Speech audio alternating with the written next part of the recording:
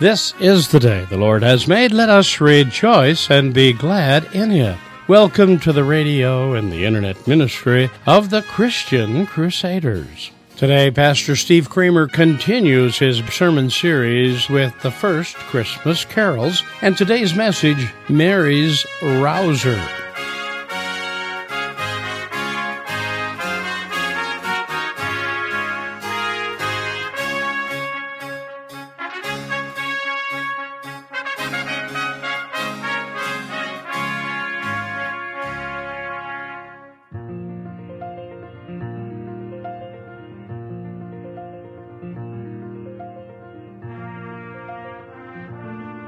I'm glad you're worshiping with us today. As Christmas approaches, we are preparing ourselves for the celebration of Christ's birth with a sermon series about the first Christmas carols. Stay with us and let your spirit be fed. We begin in the name of the Father, the Son, and the Holy Spirit. Let's pray. O mindful, merciful, and mighty God, we give thanks and praise to you this day for the good news about the greatest gift ever given, Jesus Christ, your Son, our Lord. Amen.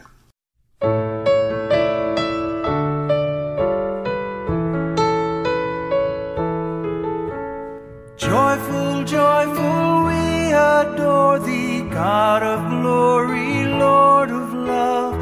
Hearts unfold like flowers before thee, opening to the sun above. Melt the clouds of sin and sadness, drive the dark of doubt away. Giver of immortal gladness, fill us with the light of day.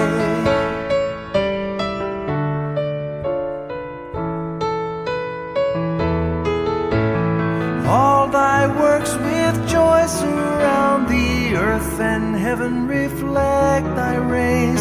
Stars and angels sing around thee, center of unbroken praise. Field and forest, vale and mountain, flowery meadow, flashing sea, chanting bird and flowing fountain, call us to rejoice in thee.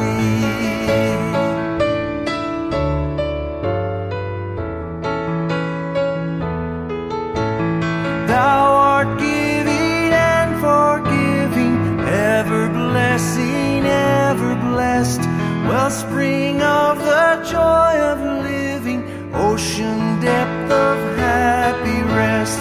Thou our Father, Christ our brother, all who live in love are thine. Teach us how to love each other, lift us to the joy divine.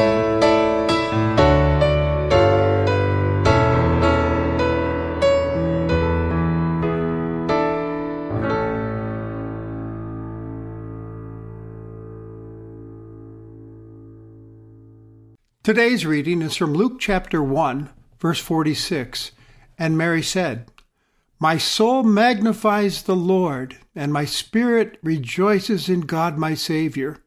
For he has looked on the humble estate of his servant. For behold, from now on, all generations will call me blessed. For he who is mighty has done great things for me, and holy is his name. And his mercy is for those who fear him from generation to generation. He has shown strength with his arm. He has scattered the proud in the thoughts of their hearts. He has brought down the mighty from their thrones and exalted those of humble estate.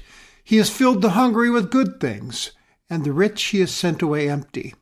He has helped his servant Israel in remembrance of his mercy, as he spoke to our fathers, to Abraham, and to his offspring forever. O Lord my God, when I in awesome wonder consider all the worlds thy hands have made, I see the stars, I hear the rolling thunder, thy power throughout displayed. Then sings my soul, my Savior God, to thee. How great thou art, how great thou art. Then sings my soul, my Savior God, to thee. How great thou art, how great thou art. And when I think that God his Son not sparing sent him to die, I scarce can take it in, that on that cross, my burden gladly bearing, he bled and died to take away my sin. Then sings my soul, my Savior God, to thee. How great thou art, how great thou art. Then sings my soul, my Savior God, to thee. How great thou art, how great thou art.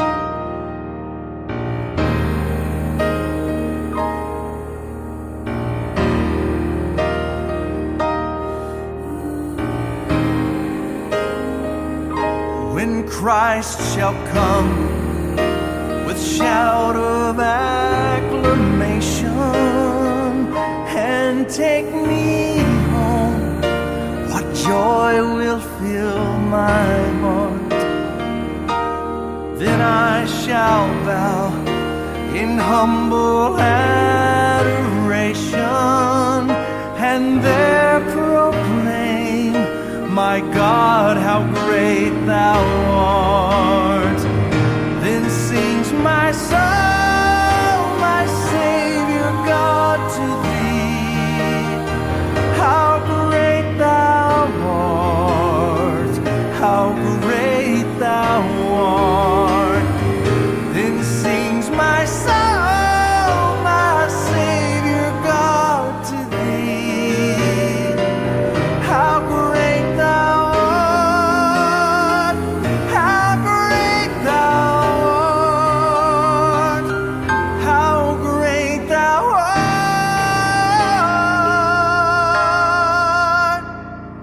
how great thou art,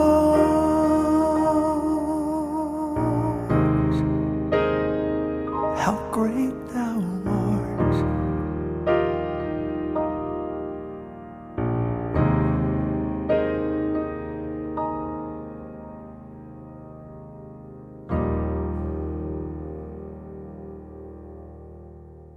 Every once in a great while, I'll have the opportunity to attend a University of Minnesota Gopher basketball game, and that's always fun. Win or lose, it's just a thrill to walk into that old arena called the Barn. I especially enjoy hearing the crowd break into the Gopher Rouser song when they've just made a basket that's put them ahead and a timeout's called. The crowd jumps to their feet and sings that Minnesota fight song, Minnesota, hats off to thee. And the place is energized and the team's spirits are lifted to keep them going as they hear the crowd sing and clap and roar, M-I-N-N-E-S-O-T-A, Minnesota, Minnesota, yay, Gophers. Well, in today's passage, we have a Christmas rouser from Mary, the mother of Jesus. Church tradition has entitled it the Magnificat because of its opening line, my soul magnifies the Lord. There's a wonderful story behind the song. A young woman named Mary, a teenager living in Nazareth, engaged to a man, Joseph, and looking forward to just living out a normal life, suddenly had an angel named Gabriel appear to her and tell her she was blessed, for she was going to give birth to the Savior. Mary, being a virgin, asked, "How can this be?" And Gabriel explained, "The Holy Spirit of God will come upon you, and you'll bear a child." Mary said, "Well, then, let it be to me according to your word." And some time later, after talking with that angel, she went to meet with Elizabeth, whom the angel had told her about, that she had been barren for so many years, but now was pregnant. And the child in Elizabeth's womb, who was John the Baptist, leaped for joy when Mary approached Elizabeth. And Elizabeth says, "What brings the mother of my Lord to see me? Blessed are you, Mary, for you've believed in God's promise." Her faith confirmed, Mary breaks into this song in front of Elizabeth. It's a faith-filled song of thanks and praise, like one of the Old Testament Psalms. "My soul magnifies the Lord, and my spirit rejoices in God my Savior." Mary sounds happy, excited, thrilled. And so she belts this song out with her whole being. "My soul magnifies the Lord." She's rejoicing in God's greatness. This song is a celebration of God, telling what He has done. 7 times in this song, He has, again and again, talking about what God has done. She first gives a personal testimony of what God's done in her life. She said, "He has looked on the humble estate of His servant." In other words, He's picked me, ordinary Mary, to play a role in His salvation plan. He could have found a rich, noble, powerful queen in a palace, but instead He's come to an insignificant girl like me. I may be little in the eyes of the world, but it appears I'm valuable to Him. He has great plans for me. I'll be called blessed from now on because of what He's done. He's done great things for me. I'm going to give birth to the Savior, and God is behind all this. It's an honor, a privilege that God's given me. The New International Version translates these words, "He has looked on me," in this way: God has been mindful of me. In other words, He's thought of me. He's noticed me, called me to Himself. And that's a privilege. It's God's mercy and grace at work. Then Mary goes on to sing of God's mercy that is available for everyone in every generation, those who fear Him. That word, mercy, is used in the Old Testament to describe the loyal love of God. And Israel, as you know, experienced that loyal love of God over and over again in the Old Testament, even in their most rebellious and stubborn times. That word fear means not to be frightened, but to have holy reverence for and desiring to come to Him and be His. And then Mary lists off 6 times what God in His mercy has done and will do. It's a picture of power. God is pictured here as a warrior, a champion of the helpless and downtrodden, a faithful rescuer of His nation. She recalls God's might and mercy in defeating Israel's enemies in the past. When she says He's performed mighty deeds with His arms, He has strengthened those who are proud in their inmost thoughts. And what comes to mind is Israel's battles with their enemies that were won by God. For instance, the Egyptians at the Red Sea. Who won that battle? God won that battle for Israel. Or Gideon against the Midianites. God won that battle. Or Sennacherib and the Assyrian army when they were surrounded by Jerusalem and proudly mocked God's power because they were not God-fearers. God showed His strong arm and took them down. She says He's brought down the mighty from their thrones and exalted those of humble estate. We think of kings that were overthrown by God. Pharaoh, or Nebuchadnezzar, replaced by God's servant King Cyrus of Persia, who let Israel return to their land after years of exile in Babylon. Mary says he has filled the hungry with good things and sent the rich away empty. I'm reminded of the Exodus story again, when God caused the Egyptian population to give away their riches to the Hebrews after Pharaoh gave in and freed them from slavery after all those plagues. And he has helped Israel over the years, always remembering his promises to Abraham to make his descendants a blessing to all the nations of the world, Mary says. He's never forgotten, never deserted his people in spite of their rebelliousness. Just check the Old Testament out and you'll see that. Now, Mary may not only be looking back to the past history. Some biblical scholars suggest that she might also be looking ahead, in a way prophesying, describing Jesus' work in the rest of Luke's gospel. He's showed his strength with his arm, exercising his power and strength over sickness and nature and the demonic and death. And he scattered the proud, didn't he? Taking on the proud, self-righteous Pharisees and scribes who thought they had it all together before God and deserved God's favor. And every time they had a conflict with him, they'd be scattered by what he had to say. And he opposed the mighty on their thrones and exalted those of humble estate. Jesus did not go to the mighty, to the power brokers to bring in his kingdom. No, he went to the outcast, the ignored, the poor, and the ordinary. And he wasn't born in a palace, but in a stable. And mortal kings like Caesar would die, and Herod would die, but the humble servant King Jesus lives forever. And Jesus filled the hungry with good things and sent the rich away empty. I'm reminded of the feeding of the 5,000 in the wilderness and challenging the rich young ruler enough to have that rich young ruler walk away dejected because he couldn't give up his riches.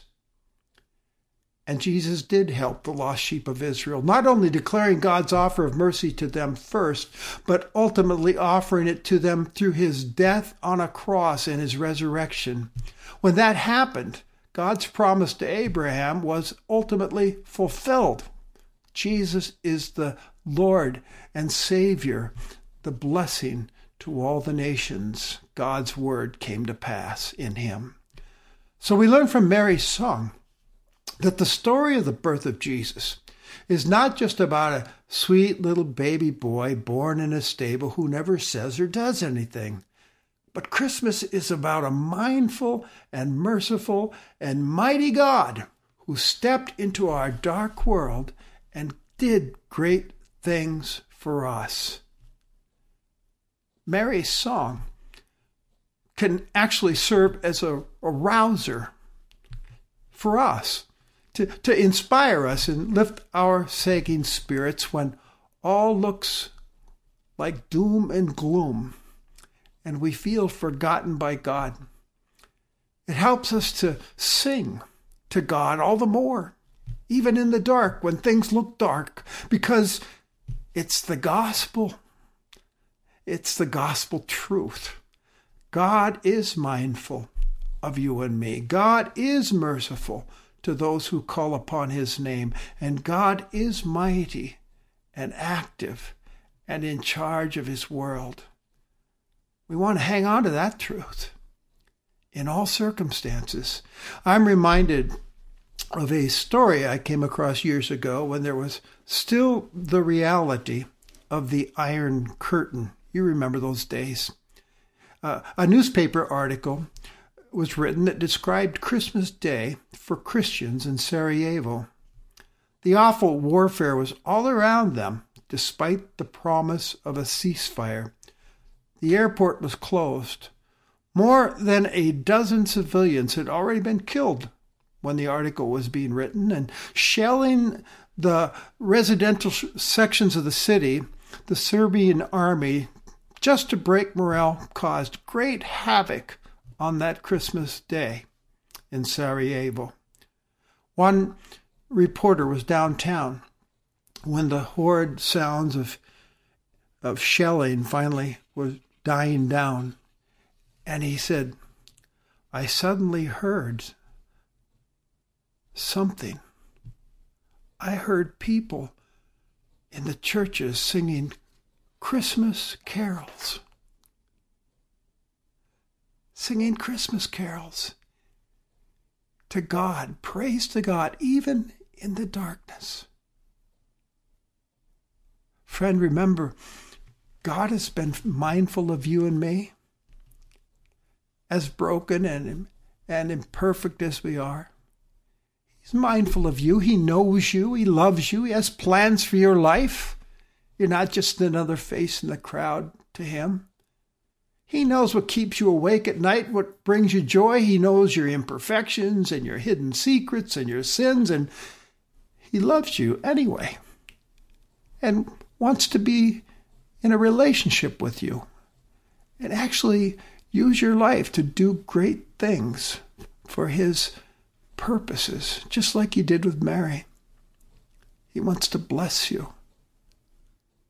And God in his mercy has done a great and merciful thing for you and for me through this child Mary would bear, God's Son. We were lost in our sinfulness and rebellion, separated from God, hell-bound, unable to save ourselves. And in the fullness of time, God did an amazing, merciful thing for us. He exercised his strong arm in order to save us and make us his own forever by giving us Jesus. Jesus entered our world to rescue us from our greatest enemies, sin and death and the devil, which hold the sinner captive. Now, when I say us, I mean you, and I mean me. This is personal. He did it for you and for me. That Son allowed himself to be crucified on the cross in order to pay the penalty for our sins and restore our relationship with God. And the promise is that all who repent and believe in him have forgiveness for their sins. A new start, a restored relationship with God. And this Jesus rose again victoriously, defeating the power of death, opening up God's heaven to all who will place their trust in his Son. A place has been prepared in our Father's house by Jesus Christ. And when I think about this, I think of Paul's words in Romans 8 when he asked the Roman Christians, if God is for us, then who can be against us? He who did not spare his own Son, will he not also give us all things? And this Jesus someday will reappear. I mean, there's more to Mary's prophecy. It looks way ahead when Jesus reappears at the end, and every knee of princes and paupers and sons and daughters and kings and presidents and citizens of all nations will all bow down, and every tongue confess that Jesus is Lord, to the glory of God the Father, and he will take us to himself. And finally, all will be well. That's what Mary's song is telling us. It's a song of faith about a God who knows you and cares about you and has a loyal love for you, and nothing can separate you from that love through his Son, Jesus Christ. So keep on praying to him. Keep on serving him.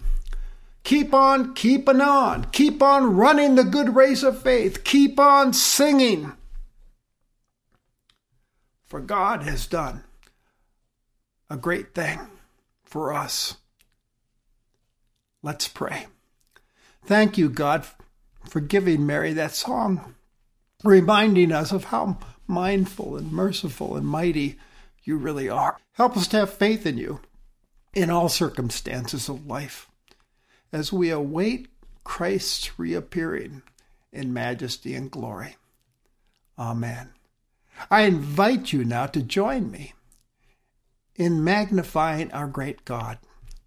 Let's sing this familiar and powerful Christmas carol to him with all our soul Joy to the world. The Lord is come.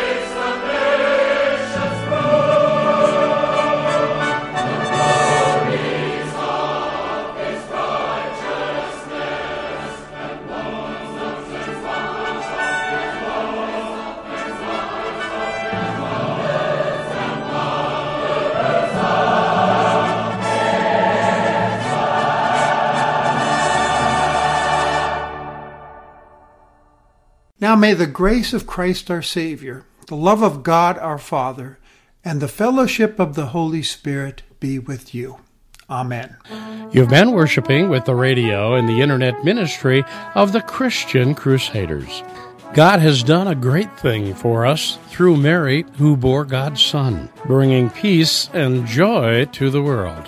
Christian Crusaders has been blessed by the financial and prayerful commitment of our listening family. We ask you to continue remembering this ministry as part of your weekly worship and to share this ministry with your family and loved ones. Please mail your gifts to Christian Crusaders, 7401 University Avenue, Cedar Falls, Iowa, 50613. Or visit our secure website at ChristianCrusaders.org. You'll find it's easy to support this ministry by following the Give link located at the top of our webpage. All donations are considered tax-deductible.